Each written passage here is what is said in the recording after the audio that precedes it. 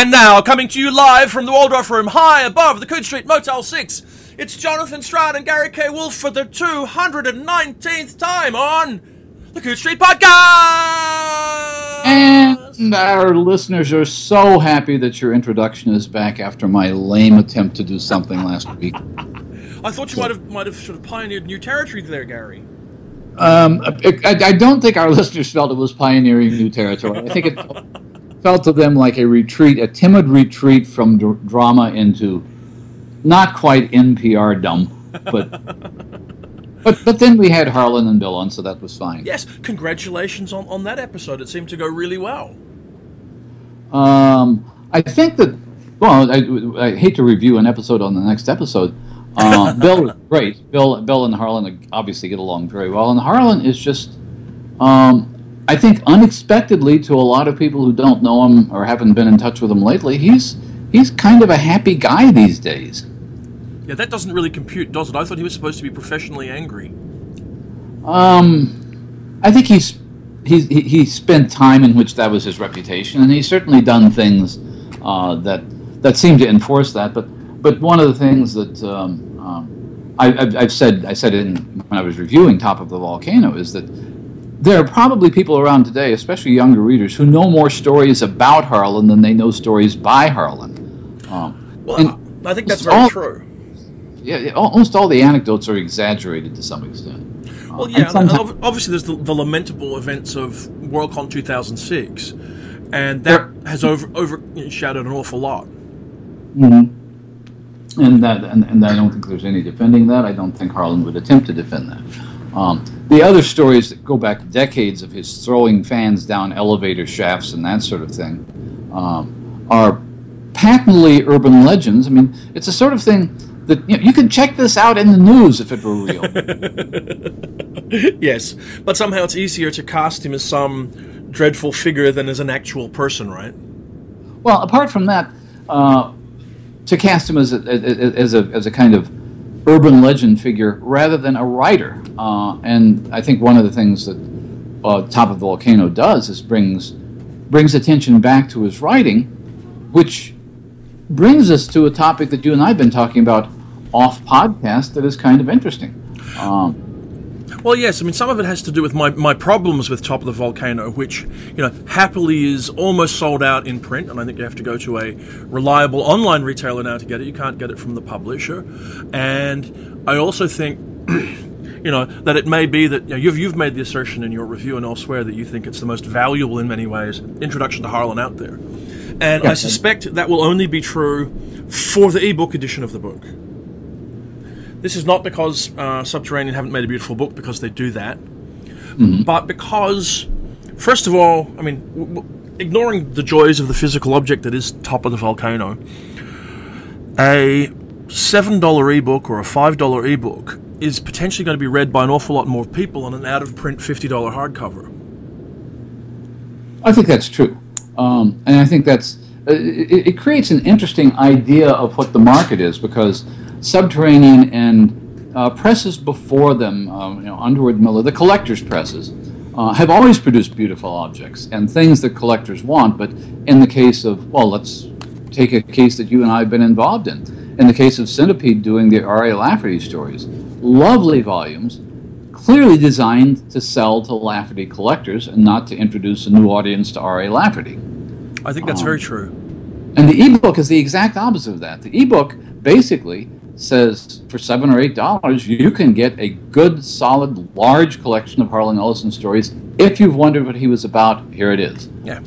But this actually is where we segue into the conversation about what we were talking about, which is, I guess, the art form of the short story collection as a thing itself.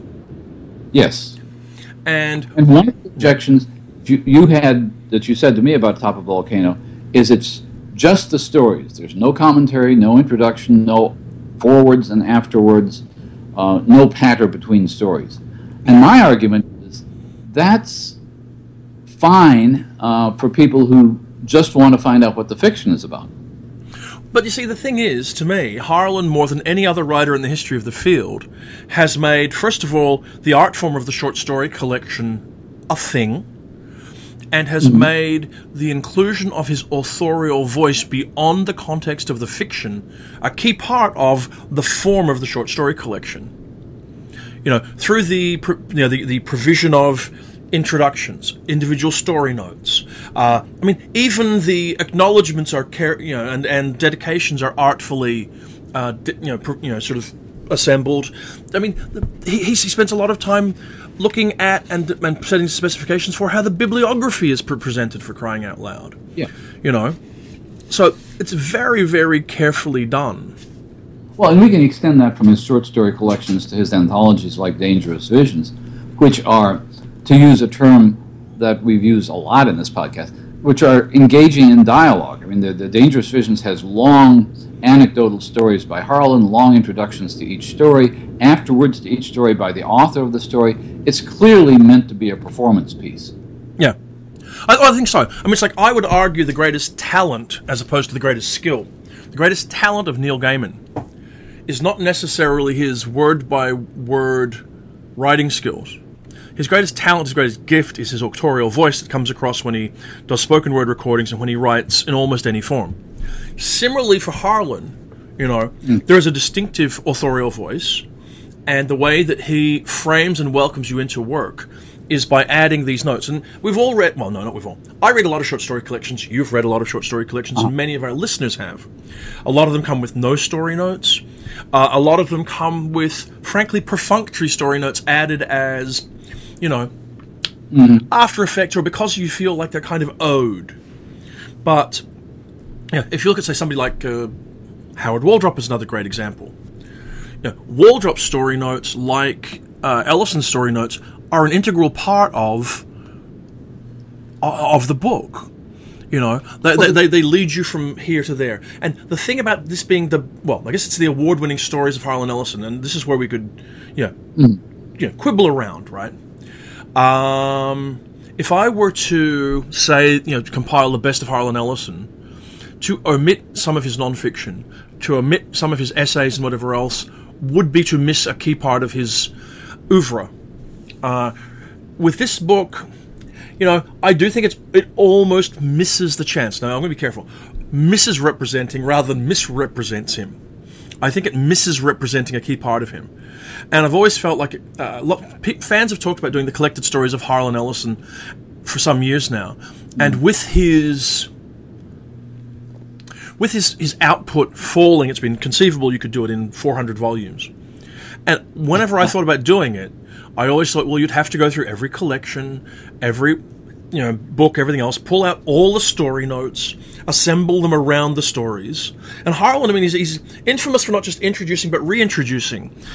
I've got a paperback here in my hands, Gary, just quickly, of the 1976 edition of Love Ain't Nothing But Sex Misspelled, which features not only an original introduction but an introduction to the new edition, and all this sort of thing. You get multiple introductions, you get key story notes, and they all make sense.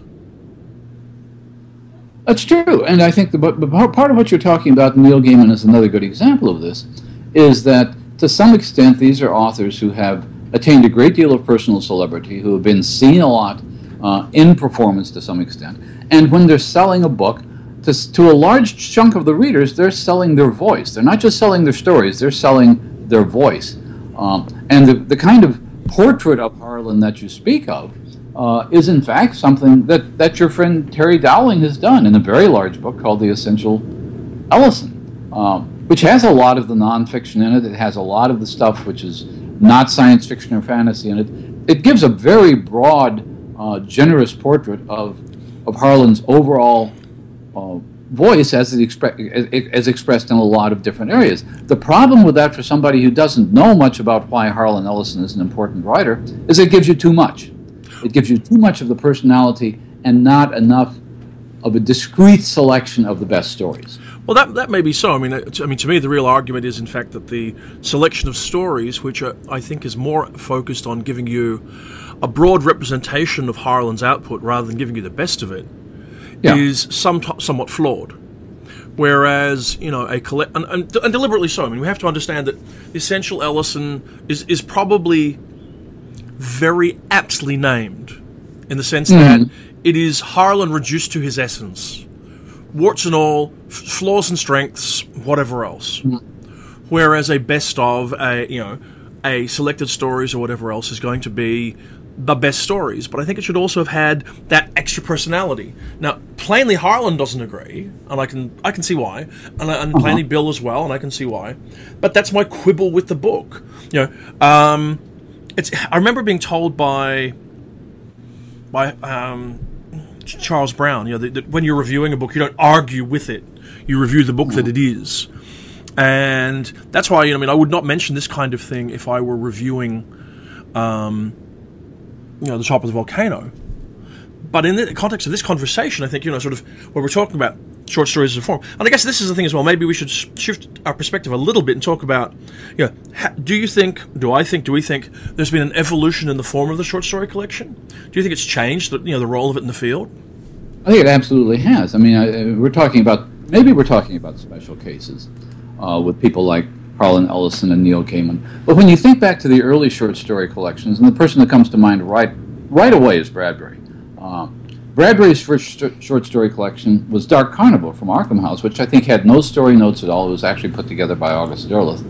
But when he moved uptown, when he got to Doubleday, when he got to the New York publisher, first thing he did was The Martian Chronicles, where you create a sort of really half-baked narrative to link together stories that were written really without any idea of their being published or collected together. And that's fine, because that becomes the archetype of what Van Vogt later talked of as the fix-up. But then his second collection of stories, The Illustrated Man, was a really bad idea to try to connect stories by tattoos on a shirtless fat guy who twitches and shows different tattoos. It's the worst idea for putting together a bunch of stories I've ever heard. And it was made worse when Rod Steiger actually portrayed that guy in the movie. Do you really, though, judge the success of a form by a failed example? Well, I think that books like that, and there were a lot of them in the early 50s, there were anthologies that Gnome Press put out that would have little interstitial materials, stories by different authors. I'm thinking of one called Journey to Infinity, which is, there was another one called Men in Space, I think. They would take different stories by different authors and construct little bridges between them to have a history of the human race over 1 billion years, or the history of the conquest of space. The idea seemed to be that you needed to have some narrative tissue between stories, that nobody just wanted to read the stories. And I think that kind of went away. I think you're right. The Illustrated Man is a bad example, but I think all the examples from that period were pretty bad. I will say, and this is obviously a personal reaction, I find every short story collection without story notes disappointing. All of them. But outside of our field, almost all short story collections are like that. But, okay, this is what it feels like to me as a reader based on the evolution of my reading over time. Because I read extensively through Harlan's short story collections, through Bradbury's collections, through Ellison's collections, right? When I get a collection, like, as we were saying off the podcast the other day, with the short story collections of Kelly Link, which very clearly follow a more literary tradition in the way they're assembled. I find them somewhat disappointing. I feel almost as though the author couldn't be bothered and this was a tossed-off thing. I don't think that's fair at all. No, it had to be fair. I just said that's how it felt. Yeah, I partly because Kelly is interesting to talk to, and again, she's if we go to enough conventions and chat with her, she's delightful, and you want to hear that voice. And I think that there is some unifying element, but this comes back to my next point, which probably could bring back to Bradbury. Another way of unifying a collection, or making it look like a whole, is not to write additional material, but to come up with some kind of thematic connection between the stories that unites them by tone, like Bradbury. Okay, when Bradbury republished Dark Carnival, for example, it was under the title The October Country, and those stories all felt like October. That was the idea. He was trying to unify them by the tone of the stories. And you could argue that Kelly Link's latest collection, Get in Trouble, even though there's not a title, not a story with that title in it, that Get in Trouble kind of is a unifying theme for the anthology, or the collection, rather. Okay, well, okay.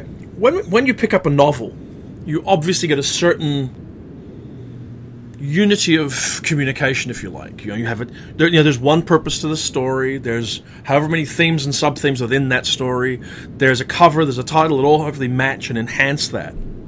So what we're saying is that when it's well done, with or without story notes, a short story collection does the same thing. I think it can, because when you're reading a novel, that's a good example. Obviously, when you're reading a novel, you aren't expecting story notes. You aren't expecting the author to tell you, well, this is how I wrote this, and this is what I think about it, and this one was... You just get the novel. There are some writers who will write introductions and prefaces and forewords and afterwards, but they're still comparatively rare. Yeah. So the short story collection, I think, like Get in Trouble, is meant to stand somewhat as a novel. And the stories... you can see the stories in dialogue with one another, but a cleverly chosen title, and I think that's a very clever title, causes you to read stories in a certain dimension that makes you think, okay, these stories are kind of in dialogue with each other. They're not stories in a series. They're not stories that are narratively connected, but they're all stories that sort of result from the same kind of really troublemaking attitude that Kelly has in her fiction. Now, I guess we should say as well that for a lot of these things, these are subliminal cues, if you like, for the reader. You're not sitting there when you hold your copy once it comes out, and I don't think it's actually in stores yet, but once Get in Trouble comes out, you're probably not going to sit there going, is this a whole bunch of stories about getting in trouble? You're also probably not going to... Well, sorry, yeah? That's absolutely true. I agree. I think you're also not going to play these sort of... the Man Who Melted game and say, "Oh, Get in Trouble, Kelly Link," because that's a fanish thing to do. That's a fanish thing to do. But you're not going to start that. The World Inside Robert Silverberg. No, let's just not go there. No. So anyway, we agree that short stories are a form. You and I actually had a not unrelated conversation a couple of years ago, and I still think it's of interest. And that is, you edited the American science fiction volumes for the Library of America for the 50s. And I remember suggesting to you that there's merit in doing a volume collecting best collections. I think and I thought that was an excellent idea. It didn't go anywhere, and it probably wouldn't. But your reasons behind that were very good. When I was looking at 1950s novels, I realized how many of them really shouldn't be in the 1950s volume. The Foundation quote-unquote trilogy is a collection of 1940s stories and novellas. Clifford Simak's City, which in some ways is a classic of the 50s, is a collection of 40 short stories. So if you go on and on, The Voyage of the Space Beagle is 3 novellas. Foundation. In the 40s. So it's true that during the 50s and probably well into the 60s, a lot of science fiction writers were doing what Van Vogt called fix-ups. You suddenly had a market for novels, but you hadn't written any novels. So what you do is you go back and pick up a bunch of stories on similar themes and sort of knit them together in some way, and create something that vaguely looks like a novel, and sometimes is. A Canticle for Leibowitz is a fine novel. Yeah. Despite having, originally appeared as I think 2 novellas and then one added at the end. Maybe all 3 were published separately. I'm not sure. Yeah. And I mean, as I recall, all 3 Foundation books are short story collections, aren't they? Exactly. They really are. And some things that I would love to have included, like Zena Henderson's People Stories, which were collected in Pilgrimage, the Book of the People. It's not a novel. It's a collection of stories in the same way that Sherwood Anderson's Winesburg, Ohio was a collection of stories. Some of the same characters, the same setting, the same period of time, but they're still stories. Yes. Yeah. I don't know. I mean, I look at this whole thing and I wonder whether, well, apart from the issue of whether we're overthinking this too much, whether the purposes that short stories collections are put to have changed. Because, you're right. When you say that, I bet if you look back through the bibliographies of the world, there weren't that enormous a number of science fiction and fantasy short story collections published in the 30s and 40s. Whereas by the 50s, they become quite common. Because there's a hardcover book market in the world at large, because their editors are willing to buy science fiction, and because basically for a decade they're hoovering up the output of the 30s and 40s and putting it into book form. Yeah, you're basically trying to monetize, and I cannot blame writers for doing this.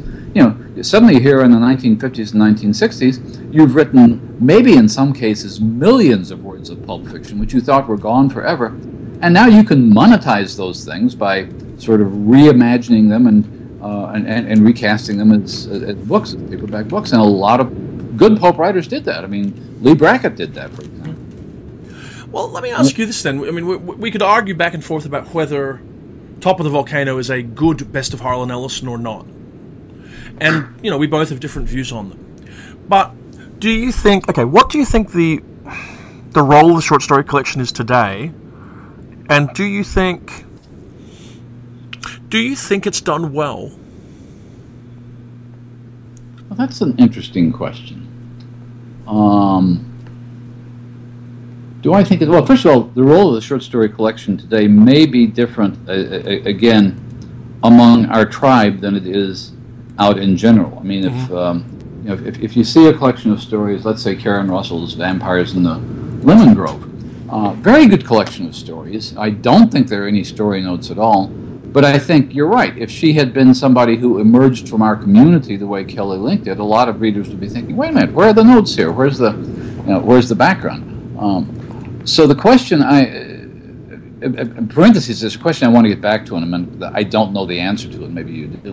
But in terms of answering your question, do I think it's well done? I think depending on the intention, can be.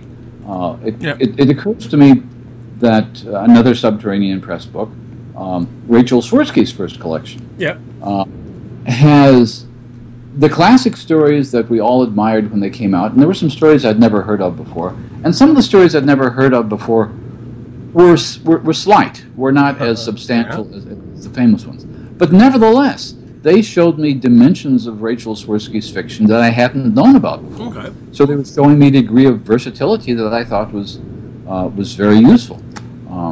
And to that extent, sort of as an audition tape, small press short story anthologies can do that. They can show you the author's versatility in a way that only the best and most familiar stories can't. When I look at a short story collection by a writer I like, and the Swirsky collection was a good example of that. When the Best of Jonathan Carroll came out, it was like that. I'm always delighted to find stuff that I had no idea this author did anything like that. And even if that discovery isn't the best fiction in there, I'm delighted to have it. Okay. Let me ask you this. I want to ask. I'll make an assertion for you. How's that? I think these days short story collections are often done too quickly. They contain too much, and they don't let enough of a bibliography languish out of print where it justifiably belongs. Without naming publishers. Or names, Or names. There are a number of short story collections I've seen which obviously consist of everything the author has published to that point. There are cases where authors, usually fairly young authors, anxious to get in print with some kind of a book, have reached a critical mass of 12 or 15 stories, and they immediately put all of them in the book, and they need all of them or they don't have a book. That, I think, can be a mistake. And to that extent, I'm agreeing with what you say. Yeah. Does that mean there are too many short story collections? I don't think so. When I was doing the year in review for Locus this year, I was thinking last year had a lot of good story collections in it. That's true, and I mean sometimes it is just the vagaries of year to year. I mean, I think if you look back across the last decade, and again we've said this before, lots and lots of high quality short story collections have come out, and assuredly a lot more will. Just the fact that we are living in this time when lower barriers to production have made it simple, and by lower barriers I mean mechanical costs. It's cheaper now to produce and distribute short story collections or books than it was before, particularly if you're doing it digitally only. Makes it easy to put Sorry, yeah. But the other side of that coin is that it's much harder to to get a short story collection published by a major publisher than it ever has been. That's why you see major writers. Jonathan Carroll's an example. Nancy Kress. Any number. If you look at the short story collections that come out from Tachyon or Subterranean, and that don't come out from Random House or William Morrow and Doubleday. If you're not Neil Gaiman, if you're not Ursula... Actually, I was going to say if you're not Ursula Le Guin, but even the major Ursula Le Guin collection of the last several years was published. No, you can't use that as an example. Okay. And you know why? Why? Because it was a personal relationship issue between the publishers and the author. That's why. Okay, that's true, and that's fair enough. And that is fair enough, but makes it a separate thing. So, I mean, look, any novelist with an established career can get a collection probably published by a mainstream publisher. It's also true, though, that it's probably never been easier to get a short story collection on average published, Almost any writer can have a collection come out, irrespective of its literary merits. Well, I think that's true. I think that is the problem, that you have a combination, and again, without mentioning names, of publishers who need properties and writers who need exposure, and sometimes these publishers, there are writers. This is so bad because you and I could both name names. There are writers who are probably to some extent damage their careers by putting out short story collections too soon. Well, now we're particularly talking about one of my favorite sub-forms of the short story collection, Gary, and that is the debut short story collection. Yes, exactly. The debut short story collection is the one that is botched the most often, I think. And I can look back at a classic string of great debut short story collections. From Howard by Howard Waldrop, from Andy Duncan's Beloutha Hatchie, bunches of them. I mean, Kelly Link's Strangers in whatever it was, the first one. Map of Dreams. Sorry? Yes, Mary Rickards' Map of Dreams would be absolutely. But generally, all of those collections have something in common, and that is that they omit a great deal of the early published work and choose the cream of it. And as you get to the point, I mean, another great set of examples, and I guess it's worth pointing out now, I think one of the great editors and most forgotten, underappreciated editors in this area, in the history of our field, is Jim Turner. Now, Jim Turner, for those who don't know, was an editor at Arkham House, who broke out in the mid-1990s and formed his own press, Golden Griffin. And he edited the first 5 or 6 books published by Golden Griffin. One of the reasons he broke out was because Arkham and the owners of Arkham House wanted to get back to publishing straight weird, pure weird fiction along a Lovecraftian bent, But he was the one who oversaw the editing assembling of James Tiptree's Meeting in Infinity, for example. Right. Where Smoke Grows Up Forever, for example. But he did a series of great short story collections that he edited. Nancy Kress's, John Kessel's, Lucia Shepard's, Andy Duncan's, Neil, and a great collection by Neil Barrett Jr. and others, right?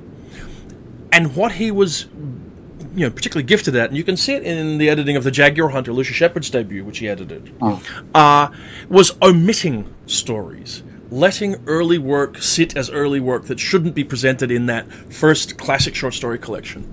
I mean, there's a great example coming this year, as you know, Gary.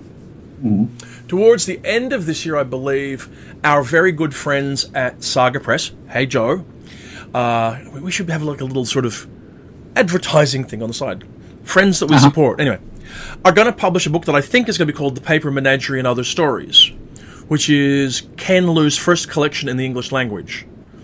Now, how many short stories do you reckon Ken's published, Gary? A lot, I would think. I've seen his name around a lot. He shows up in Year's Best, but more than I'm suspecting, I guess. Well, I mean, okay, he really started publishing regularly in 2011. Okay, so his first story appears in 2002. By day 1 of 2011 or Christmas of 2010, he's had 9 stories published.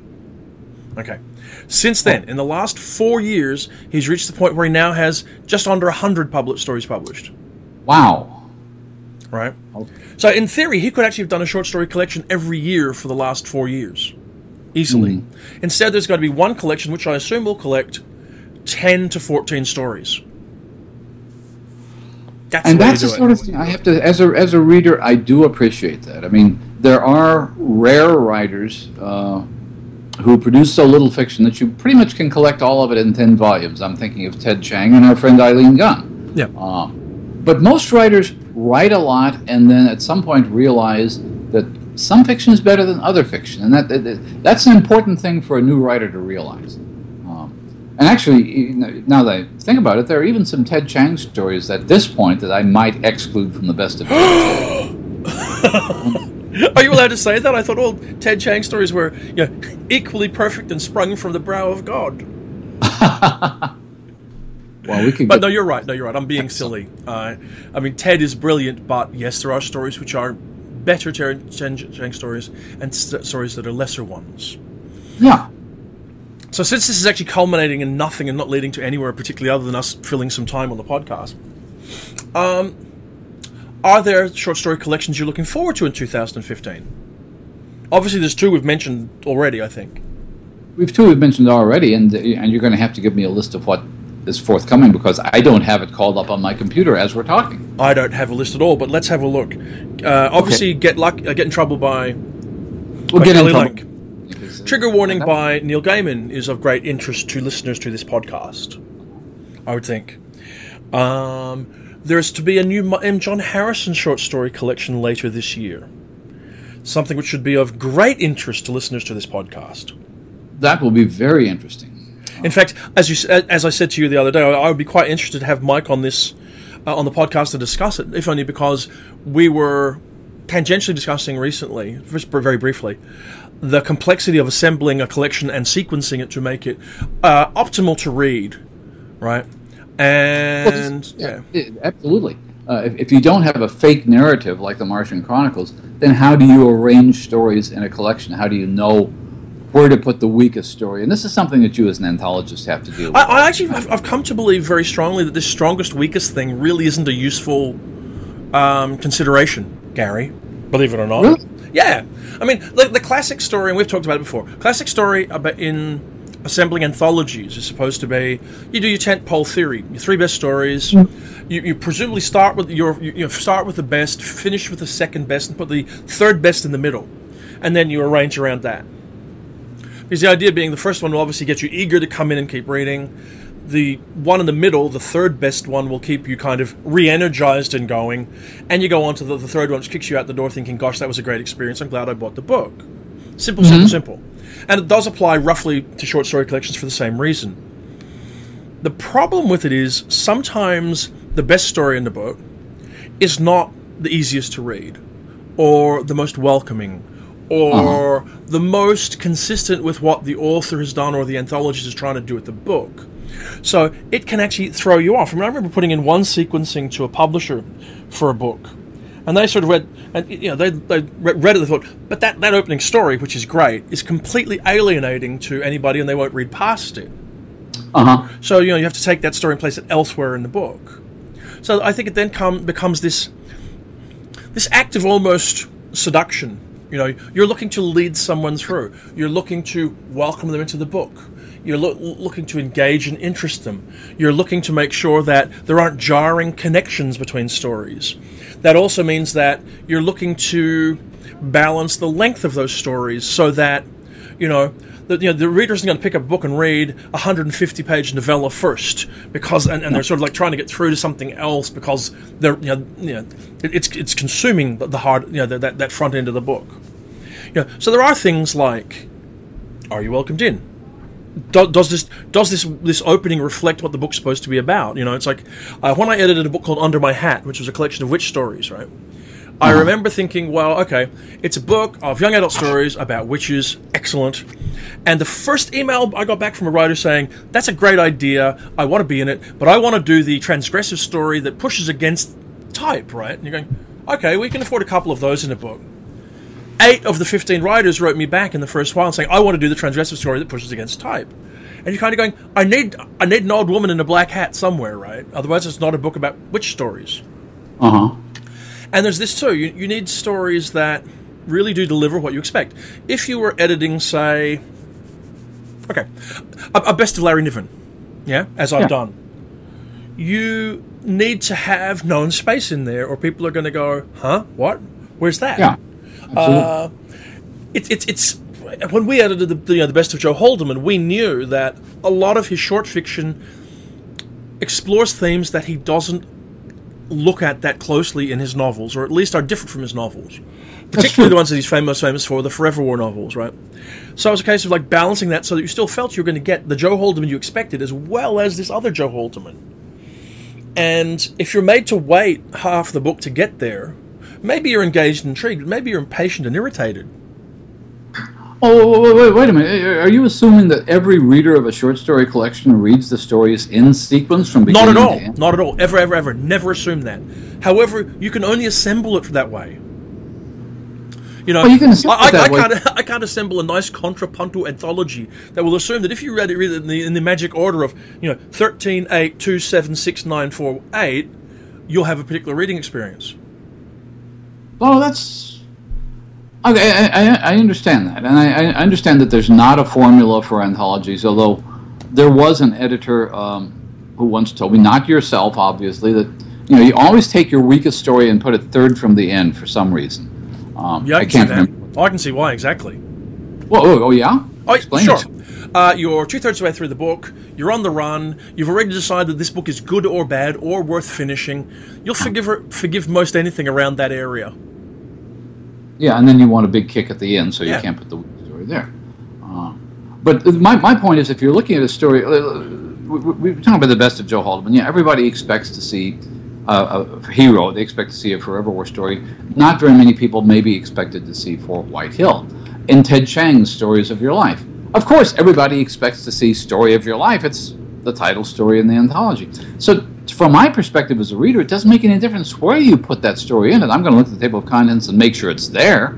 Sure. But I don't care if it's the lead story or the end story or two-thirds of the way through. Well, that's true, but also you might sit there and go, oh, well, that's great, that story's there, but now I have the book. And again, you can only assemble it one particular way.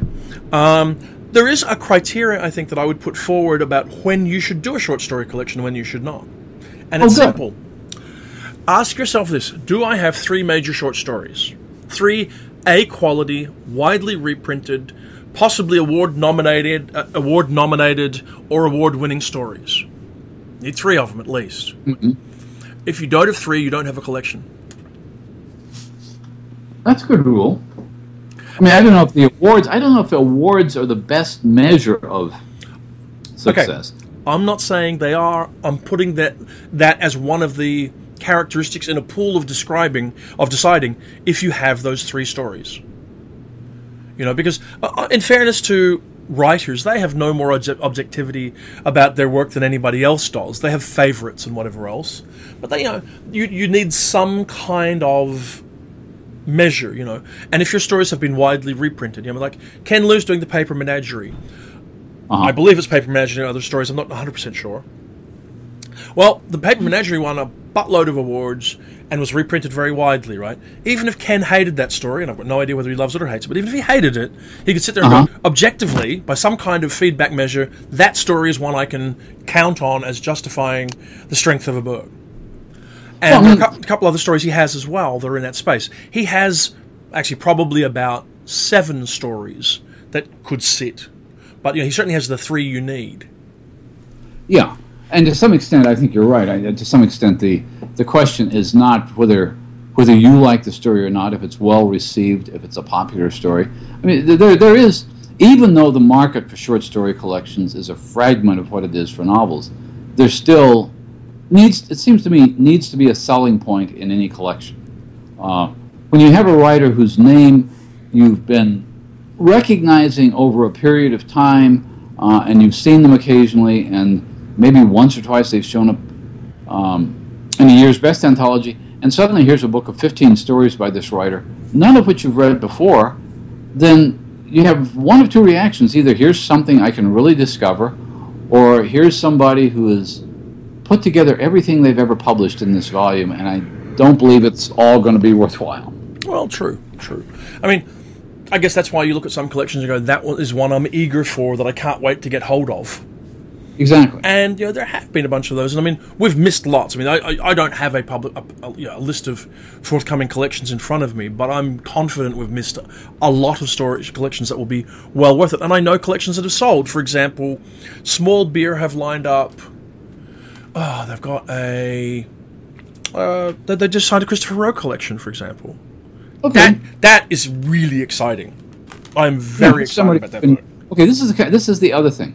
Where you see somebody whose name you've seen exciting stories by this person intermittently over a fairly decent period of time, and you've not really gotten a sense of who they are. I mean, Christopher Rowe is a very good example for that sort of thing, because I have the sense there's something to do with American history and there's something to do with magic realism, but what is he really about? And I would want to be able to figure that person out by looking at a bunch of short stories. Sure. Absolutely. Sure. And we've got The Best of Ian MacDonald coming out fairly soon, I think. And that also will be very interesting. And Hanu Ryan Yemi has his collected short fiction coming out. Excellent. Which I think also will be quite interesting. And I know that we're picking these at random because we don't actually prepare for anything. And so we're missing lots and lots of good ones. And maybe we should ask our readers, just as a nice thing, if you want to mention in the comments to this podcast collections that you're looking forward to, we will look to incorporate those into a future episode. Not next week's, though, because that one's spoken for, right, Gary? Absolutely. Although there's another question I want to ask, which I thought of several minutes ago. Oh, good. Let's do that, because we're rambling. Well, we were talking about... I started talking about Ray Bradbury's The Martian Chronicles. Okay. And we had roughly the same period. We had Gnome Press publishing the Foundation series, more or less pretending they were novels. What was the first major collection of short stories by a science fiction writer? Oh. Not counting H.G. Wells. Forget about H.G. Wells. That's not fair. So you're talking... Let's to make this tidy. You're talking about post-Amazing Stories short story collections. Post Hugo Gernsback.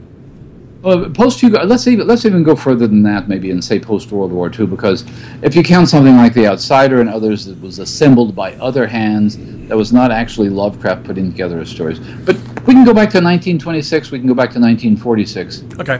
Who was it? Who came up with the first collection of short stories? I don't know, Gary. Who was?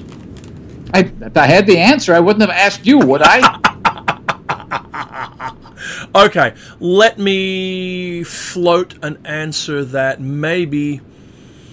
How about something like... Heinlein didn't have a short story collection out until 1950. No, not at all. He doesn't count. About the same year, I think, probably Sturgeon had Not Without Sorcery, which was his Arkham House collection. I'm guessing that either Arkham House or Fantasy House or one of those small publishers did this. Actually, Dark Carnival is 1946, but it's not really science fiction stories. So, okay. First of all, I think it's easier to do it for some reason in the weird fiction, horror, dark fantasy area than it is in straight science fiction. Because you have those Arkham books to refer back to. So you can immediately say, hey, Night's Black Agents by Fritz Leiber would be a contender. The original Dark Carnival would be a contender. The Unknown and Other Stories, or whatever it was, by Lovecraft would be a contender, yeah? You mean The Outsider and Others? The what, sorry? The Outsider. Yes, sorry, yeah. But for science fiction, I honestly, I'd have to go research it. I'm not going to lie to you. No, I would. I mean, I would too, and I'm vainly sort of trying to do it now, and not because it's not the sort of thing you can easily look up. Sturgeon had an early collection. The Martian Chronicles is 1950, so we have to find something before that. Yeah. And I'm not sure. Once you get into the paperback era, once you start getting into one of the pioneer publishers of short story collections was Ballantine Books. Yeah. And with Ballantine Books, you get Sturgeon, you get Bradbury, you don't get Heinlein, interestingly enough. Well, most of the major science fiction writers of the day didn't have collections out till after 1950. Right, exactly. So I don't know. I would go away and I would research that and think about it and maybe come back later on that one. The reason I ask is because we've talked about the short story collection as a form, as a kind of art form by itself, and my argument is that this art form, as we've talked about it, is something almost unique to science fiction and fantasy and horror, not entirely unique to it, but something which probably emerged sometime after the 1950s. And it emerged to some extent in response to cults of personality. I mean, the two people who we've mentioned who are most skilled at presenting collections as performance pieces are Harlan Ellison and Neil Gaiman. And both of them have produced stories, and the voice is what people want. I mean, I think there's some fairly minor material in Neil Gaiman's Trigger Warning, but you get Neil Gaiman. You get Neil talking to you, you get his voice, you get all kinds of aspects. You can see him on stage, and now our next act is... and Harlan used to do the same sort of thing. It was a little bit like a magic show, where you have the big reveals, you have the big acts, you have the big, I am going to make an elephant disappear on stage, and then you have the coin tricks and card tricks in between that are minor but charming. So the ingratiating personality of the writer is what sells those anthologies. But you're saying that didn't happen, sort of back in the day when Mark Twain was assembling a short story collection, or when Conan Doyle collected Holmes stories or anything else like that? Well, Conan Doyle didn't, as far as I know, didn't write interstitial patter between stories saying, and, I really had a hard time selling this one. Well, that's true. But would there have been introductions? I mean, not so much with the Holmes stories, which were really presented, I think, my feeling is more like novels than anything else. In other words, they were just adventures. But are you saying that none of the Twain, none of the early Burroughs, none of the whatever else ever featured introductions or whatever else? They may have had brief introductions, but I don't think the author was stepping out from behind the curtain. And I'm sure we'll get Baker Street Irregulars correcting us on this, but my sense of the Holmes stories is when they were published is that the sense you were supposed to have is Dr. Watson has assembled these for your benefit. In other words, I think Doyle pretty much remained off stage in those. Yeah. Okay. It'd be interesting to know. Yeah, I mean, it would be interesting because to some extent, the cult of personality, which has been, you're right, it's been there in mainstream literature forever. I mean, certainly there have been famous writers who were performers. There was Oscar Wilde, Mark Twain, and right down to the present, there was Norman Mailer and Truman Capote. And Mailer did this. Mailer is the one mainstream writer who did this all the time, and to some extent, the title of one of his collection of mostly nonfiction pieces may be what we're really talking about here. He wrote a collection called Advertisements for Myself. Yeah. And that's essentially what these things are. These are essentially, they may contain good stories, they may contain great stories, they may contain a variety of trivial and masterpiece level literature, but what they really are is presenting the author as a personality, or maybe more accurately, confirming the author's personality in the way that reassures the readers. You can't help but read any Neil Gaiman collection, Trigger Warning or Fragile Things or the one before that, without being charmed by the voice of Neil Gaiman. I think that's true. And I think you can't read a Harlan Ellison collection without being, maybe charmed is not the word, but certainly struck by the voice of Harlan Ellison. I will say this, though, there are risks to it, too. I mean, I was thinking about this. You know what the downside of having put forward the strong, clear personality of Harlan Ellison is? What?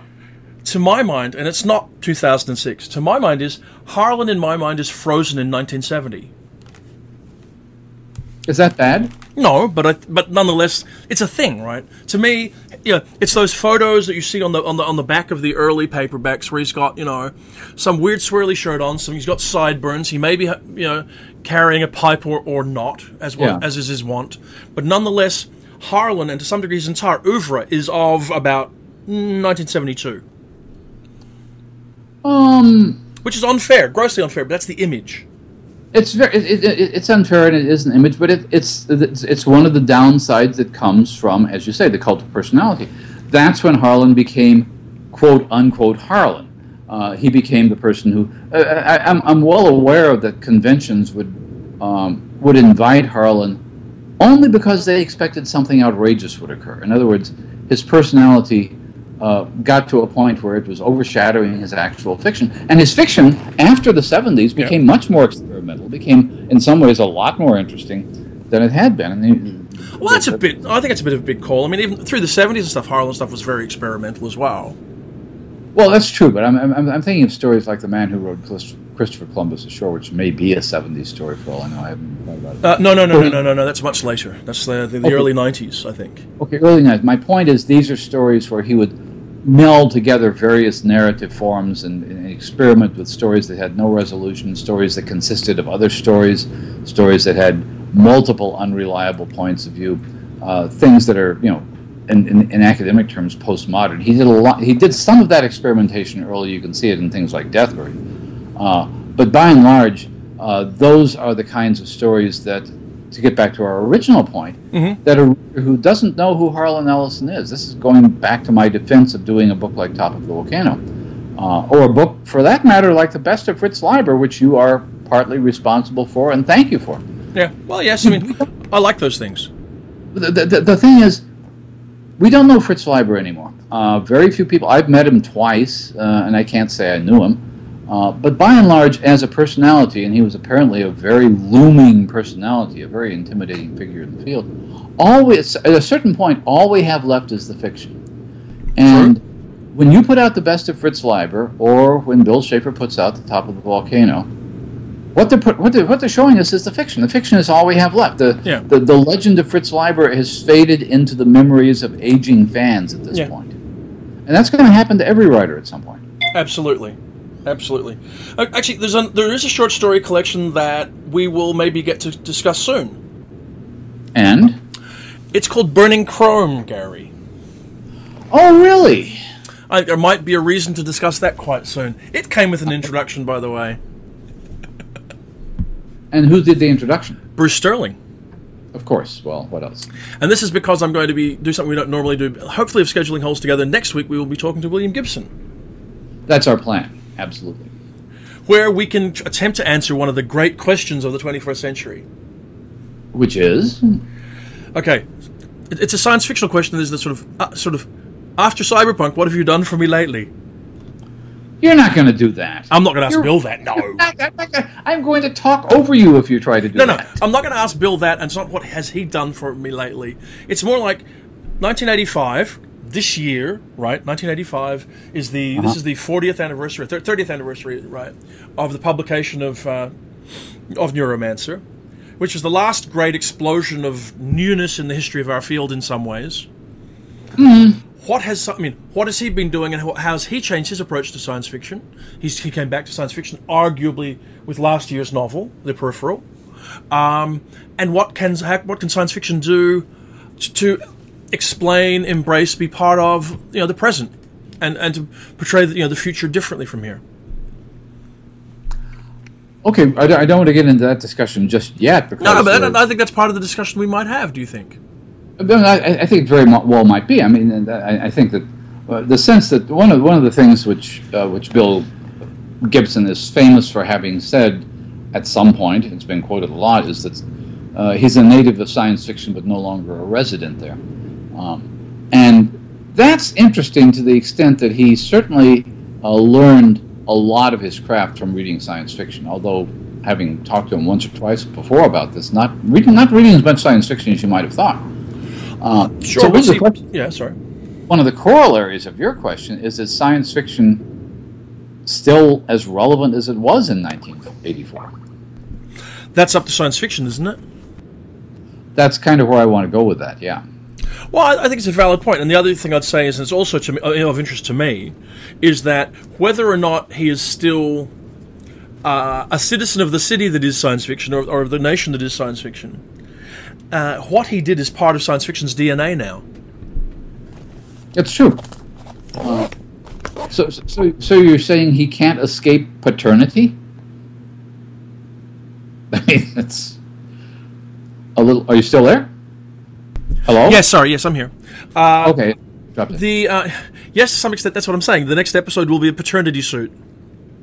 Ah, excellent. Well, there we go. Okay, we've got something going there. But the other thing that I've... to get back to our original topic tonight, I've been involved in at least a couple of sort of best of anthologies. First with Kit Reed a couple of years ago with Wesleyan University Press, and this year with James Morrow, and both of whom, by the way, to get back to your point, excluded an awful lot of stories. Yeah. And in both cases, they excluded stories that I would have included. So that raises one of the questions, specifically with best of collections, that who's best of?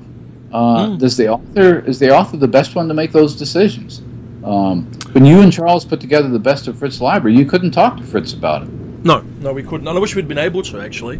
It's interesting. I mean, obviously, this is why The Top of the Volcano, which we've circled around and around through this conversation, is at least interesting in the sense that it's used a measure external to the editor and external to the author to select the stories. Mm-hmm. Now, that doesn't make it an objective benchmark, but it's a set of benchmarks.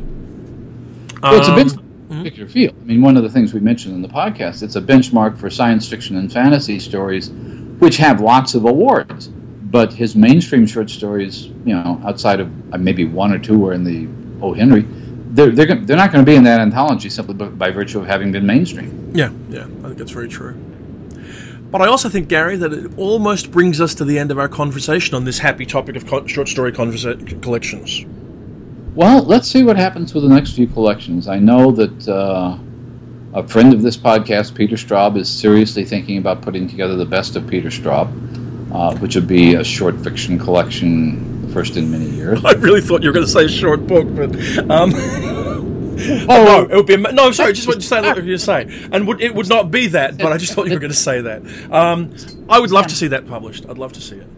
And I think again, it's something that would involve the principle of exclusion. And I think it gets to another issue, which we'll have to come back to again. Not only in terms of short story collections, but in terms of doing anthologies, which is that we always worry about the principle of inclusion, what makes a story good enough to include. I've always wondered about what makes you want to exclude a story. Why do you leave a story out of your year's best? Why do you leave a story out? Now, you're right, some stories should be left out simply because they're not very good. But you must do this every year. There are good stories which I know you leave out of the year's best. And probably you know that they're as good as some of the stories that are in the year's best, but for some reason they have to be excluded. Well, I mean, look, just to touch on that quickly, because we've got a few minutes, but not many. There are factors. I mean, yes, there are 28 stories in this year's best, right? Now, let's start with the fact that there probably were 50 or so stories that could have gone into the year's best. Okay, there you go. And you're going, why this one, why not that one? Why? Some of it is, I've already got it. I mean, it turned out that there were a whole bunch of good cyborg stories out this year. Neil Clark did his upgraded anthology, and some other stories happened to come along elsewhere on the same theme. There were a whole lot of stories about, well, not a whole lot. There was a number of stories about drones and quadricopters and such things. Well, yeah, you expect that. And it was like, how many drones and quadricopter stories do you need? And, there are 2 or 3 very good stories featuring zeppelins and dirigibles. Why? I don't know, but there were, right? Yeah. And so when you have that, you are sort of going, well, I mean, okay, how many dirigible stories do I want? So I've picked the best one of those, and this other story that might otherwise have got in, it's probably not going to make it. Sometimes you make little exceptions. You'll go, okay, I've got a couple of quadricopter stories or drone stories, but they do different things. It's like this year I'm running The Vaporization Enthalpy of a Peculiar Pakistani Family by Usman T. Malik, which is, I think, maybe his debut story, in fact, which is a spectacularly interesting, powerful story all about drones in, I think it's Afghanistan or Pakistan.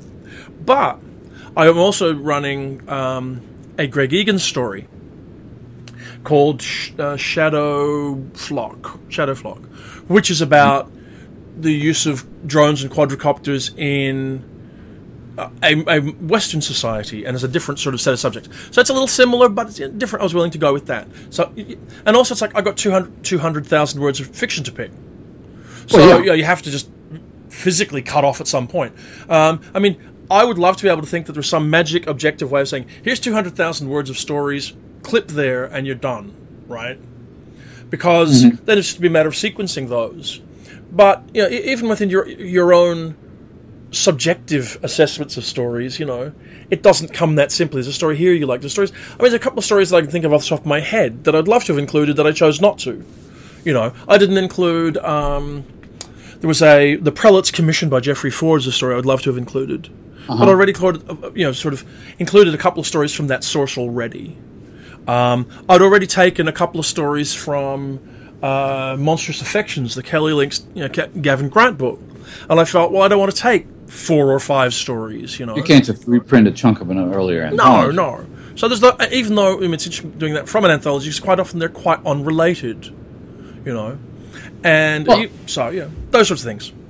Well, no. I find this fascinating because, and I think everybody knows this who reads Best of Anthologies, because you have to shape an anthology. You have to balance the sources. You have to balance the themes. You have to balance the authors. You try to get some kind of cultural and artistic and gender and ethnic balance. All that sort of thing is involved in forming a good anthology or a good collection. Which means that let's take a really hypothetical thought experiment. Let's say in one given year, all 20 best stories, 20 of the absolute most brilliant stories of that year were all about quadricopters. You couldn't do it. No, I don't think you could. So, but that's what. So you make choices. That's how it goes. You make decisions, and you're trying to put forward a balance of things, a view of the field as well. I mean, sort of off list that I have been working on the introduction to this book and trying to come up with a sensible things to say, and have been talking about the process of canon formation, taste formation, the process, the role that the discussion of the around the field has in identifying excellence and how that changes, and how the best of the year actually are part of that conversation. By bringing stories to people's attention, by offering a changing platform, all those kind of things. So there's that sort of role too, and being aware of it.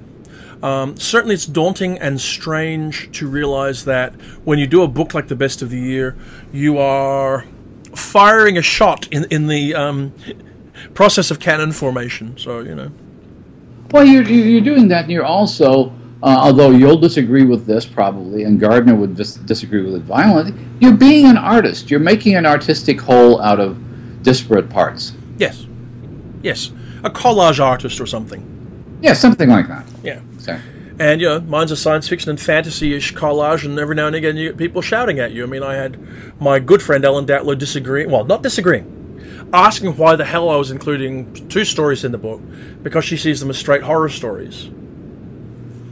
And you're going, well, I wanted to. It was it was right for the picture that was getting painted. Well, that's one of the things we could talk about at some point with Ellen, and she can be very articulate about this. When you get her to talk about discriminations, what's a horror story? What's a dark fantasy story? What's a fantasy story that's horrific? What's a horror science fiction story? I mean, there are a lot of possibilities. And my point is that all of you anthologists are artists, and you have a skill that I frankly admire. Oh, well, thank you. You're very kind. It's something you do for fun in your spare time. I know how much spare time you have, Jonathan. Well, with that in mind, I'm going to run off and actually publish this episode, Gary. And we'll be back. 10 inches of snow we're supposed to be getting, maybe 12 or 15 inches of snow tonight. It'll be wonderful.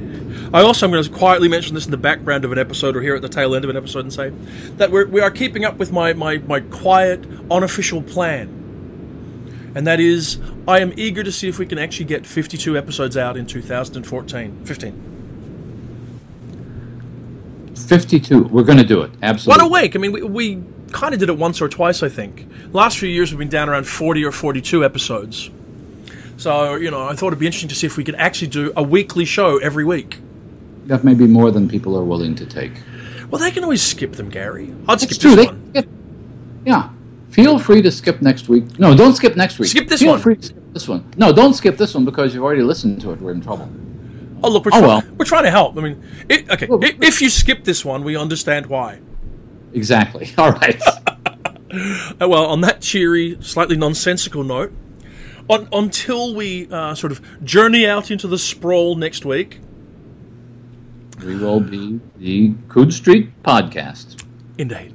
Till then.